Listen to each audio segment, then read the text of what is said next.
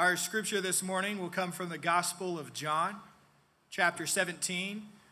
We'll read verses 1 through 5. We're going to focus specifically more on verse 4 and 5, but we're going to read 1 through 5. Again, that's John 17, 1 through 5. You can find it on page 1073 in your pew Bible. If you are new here with us and didn't bring a Bible with you and would like to follow along, there's a black pew Bible there in front of you. If you don't even own a Bible and want to go home with one, that is our free gift to you.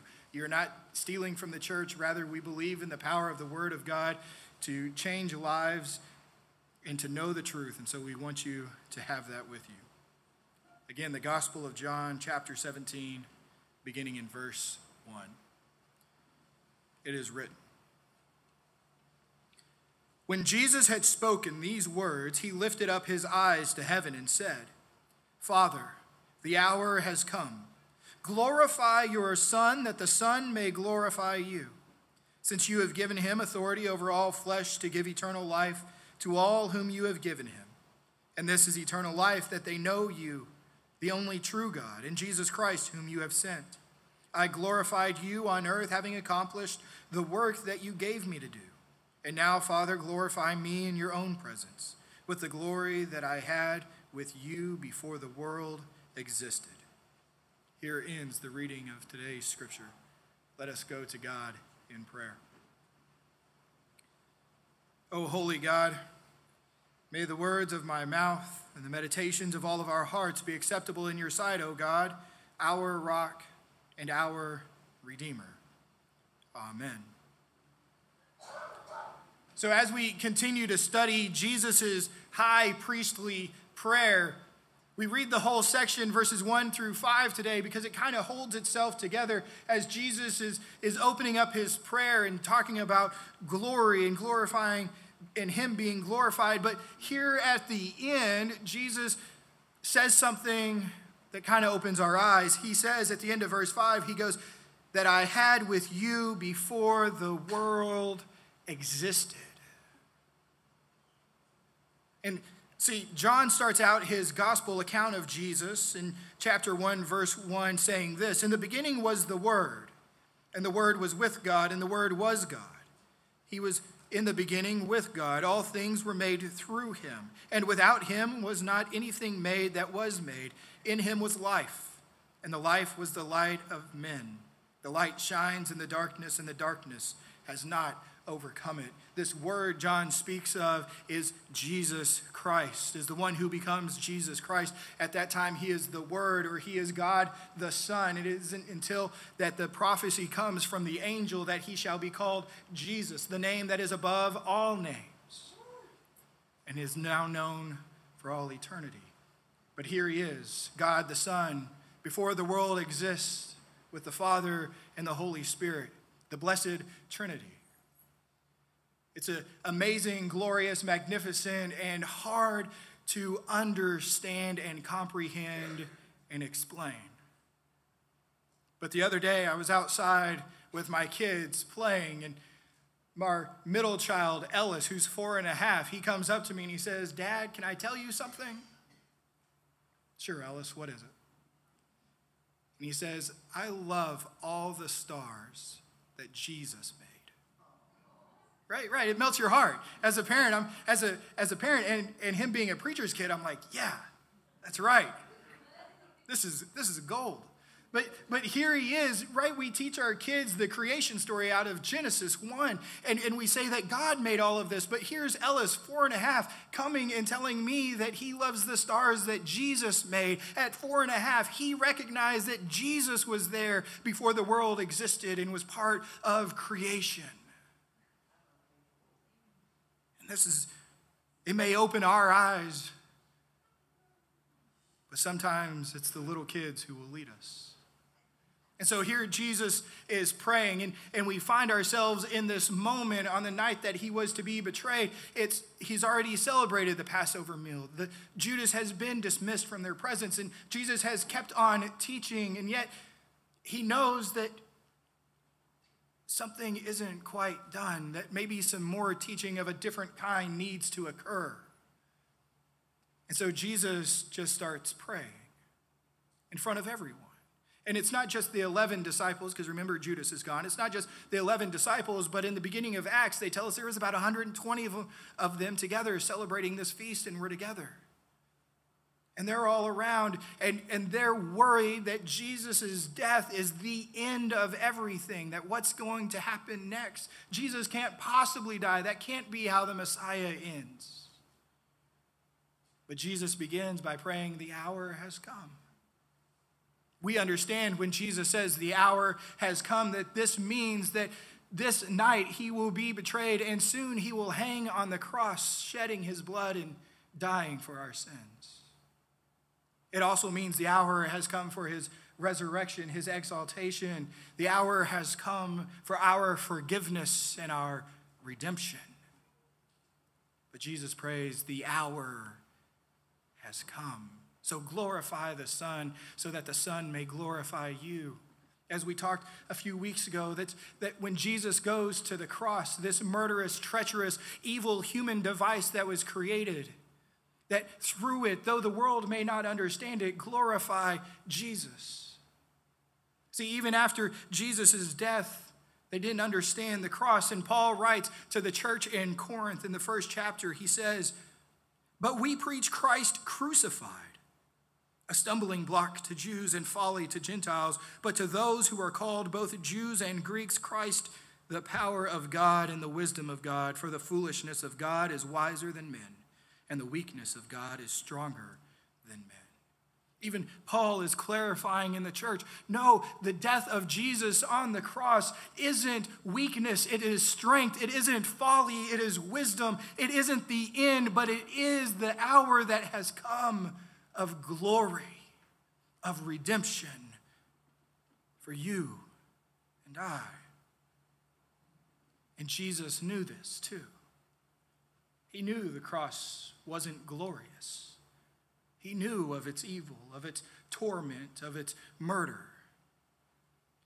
And yet God chose it to use it for our eternal good. Jesus knew that the time of his suffering had come. And in the other gospel accounts, we know that after this prayer, Jesus goes to the Garden of Gethsemane. And we're told of his prayer there in the Garden of Gethsemane that he's so anxious and he's so worried about this suffering that is about to partake because he is taking on the weight of the sins of all creation. That he sweats blood. And that in his prayer, he even asked God that may this cup not pass me. Take away this cup. But his prayer doesn't stop there. His prayer stops with, if it be your will. Jesus was on the side of what God's will was to be done and was obedient to death on the cross. Jesus was going to follow God wherever he told him to go. And that's why in verse 4, Jesus begins by saying, I glorified you on earth, having accomplished the work you gave me to do. But we know that Jesus hasn't died on the cross yet. He hasn't been resurrected, and he hasn't been exalted to the right hand of God. Yet he's saying his work is complete because the hour has come. And Jesus has been faithfully obedient, perfect and sinless to this point, following God's will and the plan of redemption. So he says the work is accomplished. So that those who are listening aren't thinking, well, Jesus has unfinished work. Salvation can't be complete. Jesus says he's accomplished what God has sent him for. And then in verse 5, he says, and because I've accomplished this work, Father, glorify me in your own presence with the glory I had with you before the world existed. And this verse, before the world existed, gives us great hope. It gives us great assurance of our faith, that our salvation was no plan B of God's, but it was the plan from before the world existed, that we would be redeemed unto him. That our sins would be forgiven wasn't something that happened because suddenly we sinned and God said, oh, I've got to figure this one out. God had your salvation planned before the world existed. Jesus left his glory in heaven to put on flesh, to become a human, to live life and to suffer on our behalf so that we might have eternal life. Not to show us how we might earn eternal life, but to actually save us. When Paul writes to the church in Philippi in the 2nd chapter, he says it this way: "Have the mind among yourselves, which is yours in Christ Jesus, who, though he was in the form of God, did not count equality with God a thing to be grasped, but emptied himself by taking the form of a servant. Being born in the likeness of men and being found in human form, he humbled himself by being obedient to the point of death, even death on a cross. Therefore, God has highly exalted him and bestowed on him the name that is above every name, so that at the name of Jesus every knee should bow in heaven and on earth and under the earth, and every tongue confess that Jesus Christ is Lord, to the glory of God the Father." Jesus knows he will suffer and die on the cross. He knows he will be resurrected.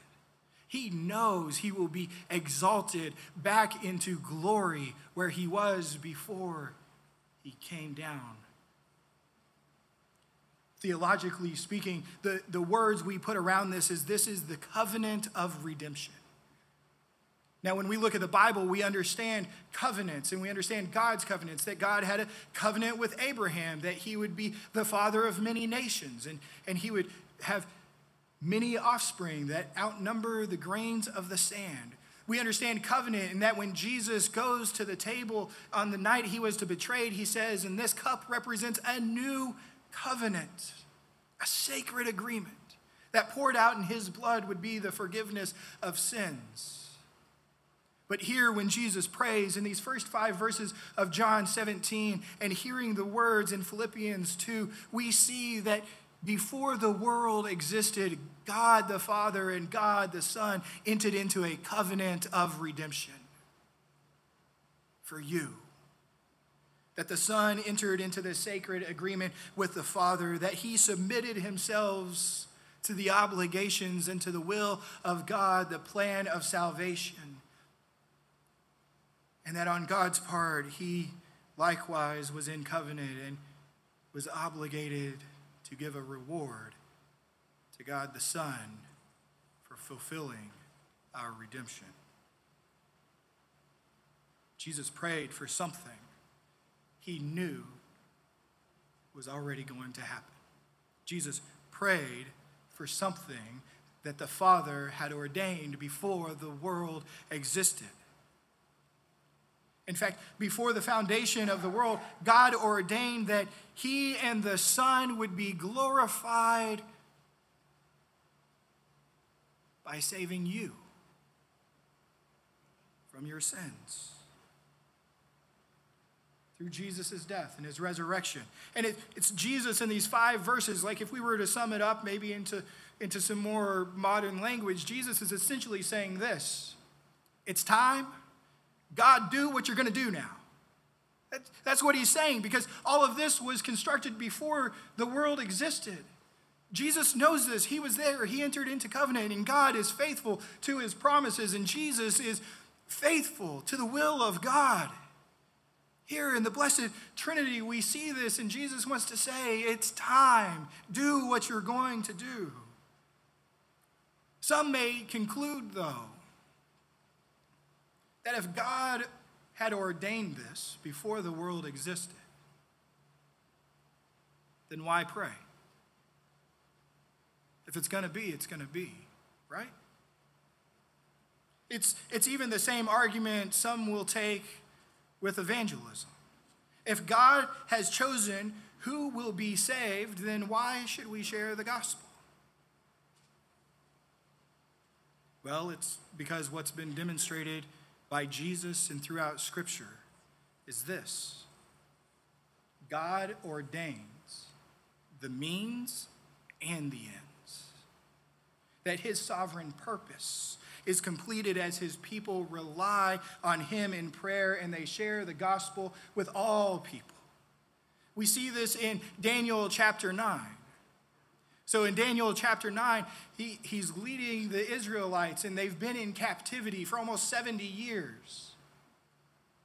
And he says, I read the prophet Jeremiah, where God said we would be in captivity for 70 years. I've done the math.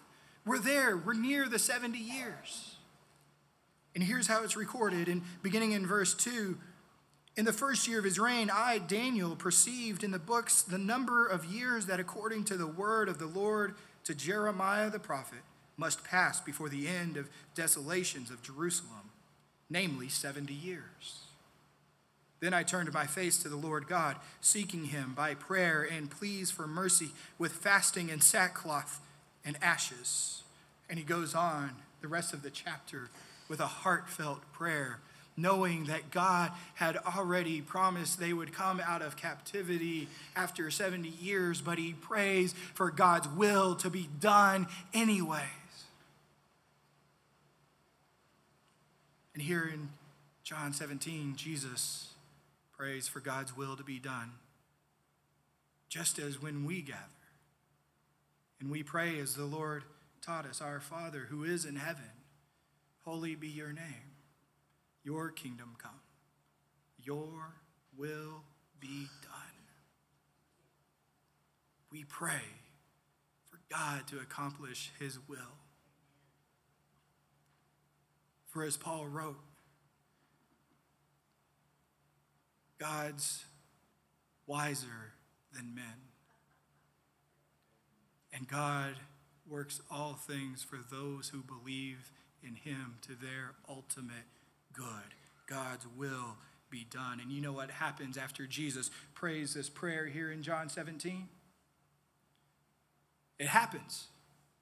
What he prayed happens. He goes to the cross and he suffers, but on the cross he is glorified and he glorifies God. And he goes and he is exalted after his resurrection to the right hand of God. He has been given the name Jesus, and the name above all names, that every knee shall bow and every tongue shall confess he is Lord. He is put as the head over the church. He is put as the mediator between us and God. And here, it's just as God promised. Jesus, knowing he has people listening.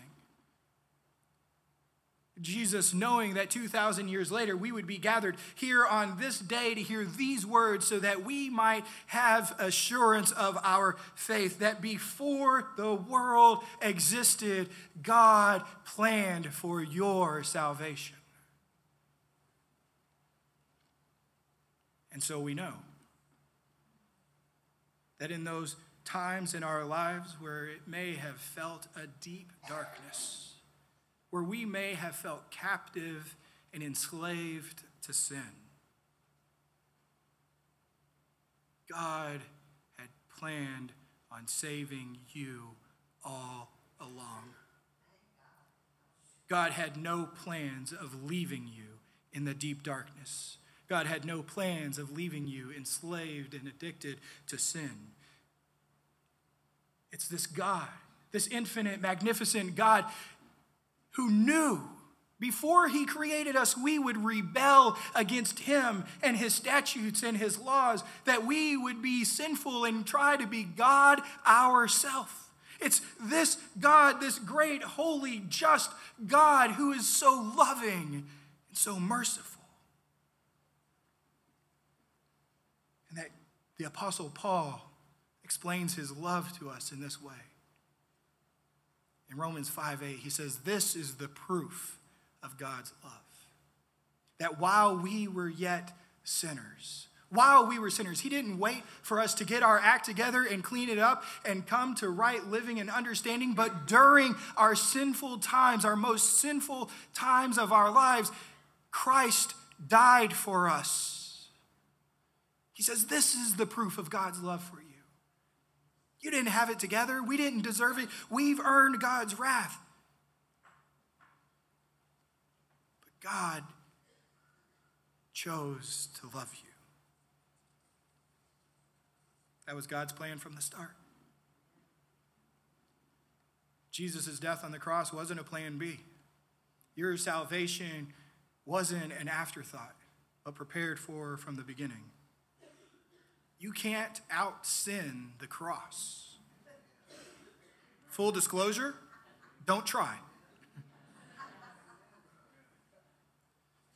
And there's nothing you have done in your life that Jesus cannot forgive.